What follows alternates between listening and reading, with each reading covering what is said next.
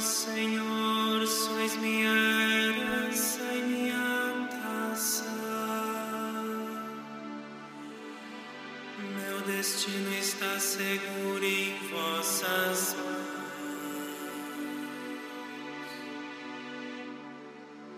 Tenho sempre o Senhor ante meus olhos, pois se eu tenho ao meu lado, não vacilo. In the name of the calming Father, in the name of the restful Son, in the name of the peaceful Spirit, in the name of the Three-in-One, the true and living God, Father, Son, and Holy Spirit. Amen. Be seated.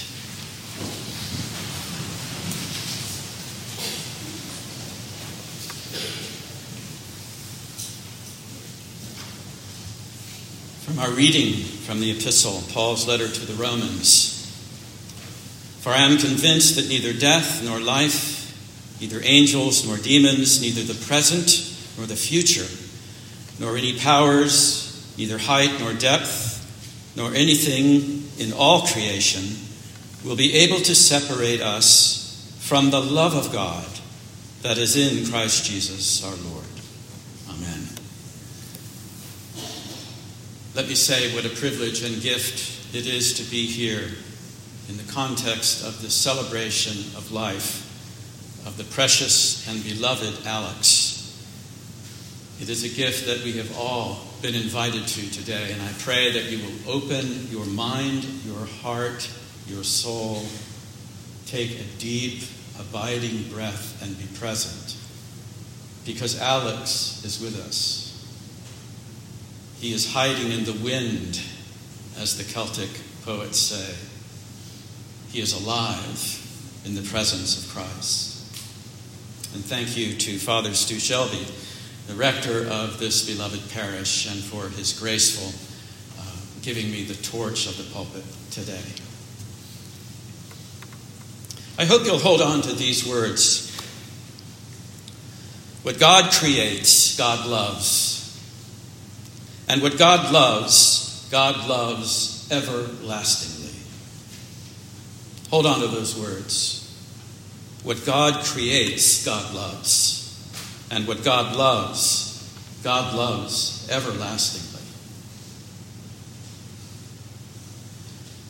There's a thread of love that brought Alex into this world. The shared love of Randy and Pat, his mother, his father. The love of his sister, Hannah, and his brother, Graham. The love of his former wife, Susanna Gens, and their children, Lucas and Bo. Until the very end, Alex cherished his immediate and extended family, including all of his aunts and uncles and cousins from the Robertson and Shank families. God creates and God loves. And what God loves everlastingly. And these words run through Alex's life, his dying, and his being raised up to new life. They are the thread that continues to tie his life to yours, and yours to his. And with that backdrop, I want to share two threads that I think pulls this moment in time into an offering of gratitude. The first thread I call the longing of the soul. The longing of the soul. Although I did not know Alex personally, I have known and loved his parents, Randy and Pat, and blessed to know his sister, Hannah. And I think you would agree with me, I hope you'll agree with me, that for Alex, music was one way in which he expressed the longings of his soul. He was a gifted and outstanding jazz and rock guitarist. I've checked that out. And with my background as a jazz and rock drummer, I know I don't look like it. In my younger life, I connect with Alex in this way. I get it. Music is an expression of the longings of our hearts and our souls. And that brings me to a mesmerizing musical word, the word saduce. It's an unfamiliar, beguiling term, and the music it was connected to is very passionate. It evokes at once a sense of wonder and awe, reflection, mystery, and allure. It's a Portuguese word and a Galician word from Spain, and it's pronounced saudade, saudade. It's among the world's most untranslatable words. And most descriptions speak of it as a vague and constant desire and longing for something which is absent and no longer. A sense of longing something for somewhere, someplace, someone that does not and perhaps cannot exist. A constant feeling of absence and sadness that something is missing. Wistful longing for completion and wholeness, and the yearning for the return of what is now gone, a desire for presence. And the word appears repeatedly in Brazilian music, in jazz, samba, bossa nova music, associated with artists such as Stan Getz, the Jack DeHonnet Trio, Oscar Castro Neves, Chick Corea, Gary Burton, Yo-Yo Ma, many others, and emanates out of their sense of the soul and of music. And later, pop and rock artists carried it on. Australia's Nick Cave, Holland's Jan Ackerman, they recorded songs about saudade. And I think it's important to honor the reality of the soul and this way in which Alex was able to share it. From the words that you have shared about Alex's family, it is clear that he deeply felt a human and a holy longing. There is significance in the treasure that is found in the words that have been spoken about Alex. A tender, sensitive, peaceful heart, a deep thinker, a seeker of meaning, and a longing for justice. He was a sensitive person, responding more to heartbreak, pain, and the loss in this world than many of us would ever know, but also responding to the beauty, to the new ideas, to compassion and joy. One example, and these are from his words. He was a founder of this wonderful rad skate park in Asheville's River Arts District because he loved it. And listen to what he said. Skateboarding has given me so much throughout my life, and it feels great to be able to do something for skateboarding. And so he supported a skateboarding community of young people. And he said, my goal is to provide a quality facility devoted to supporting the local skateboarding community. He enriched lives through the passions of his soul, including yours. And truly only his family and friends can deeply and truthfully and truly remember those wonderful gifts of Alex. That's thread number one. This longing, this saudade that we all experience. We all have longings, deep longings in our heart. We are one in this respect, in this part of our human existence. We have longings, and they come from the depths of the longings that God has placed within us.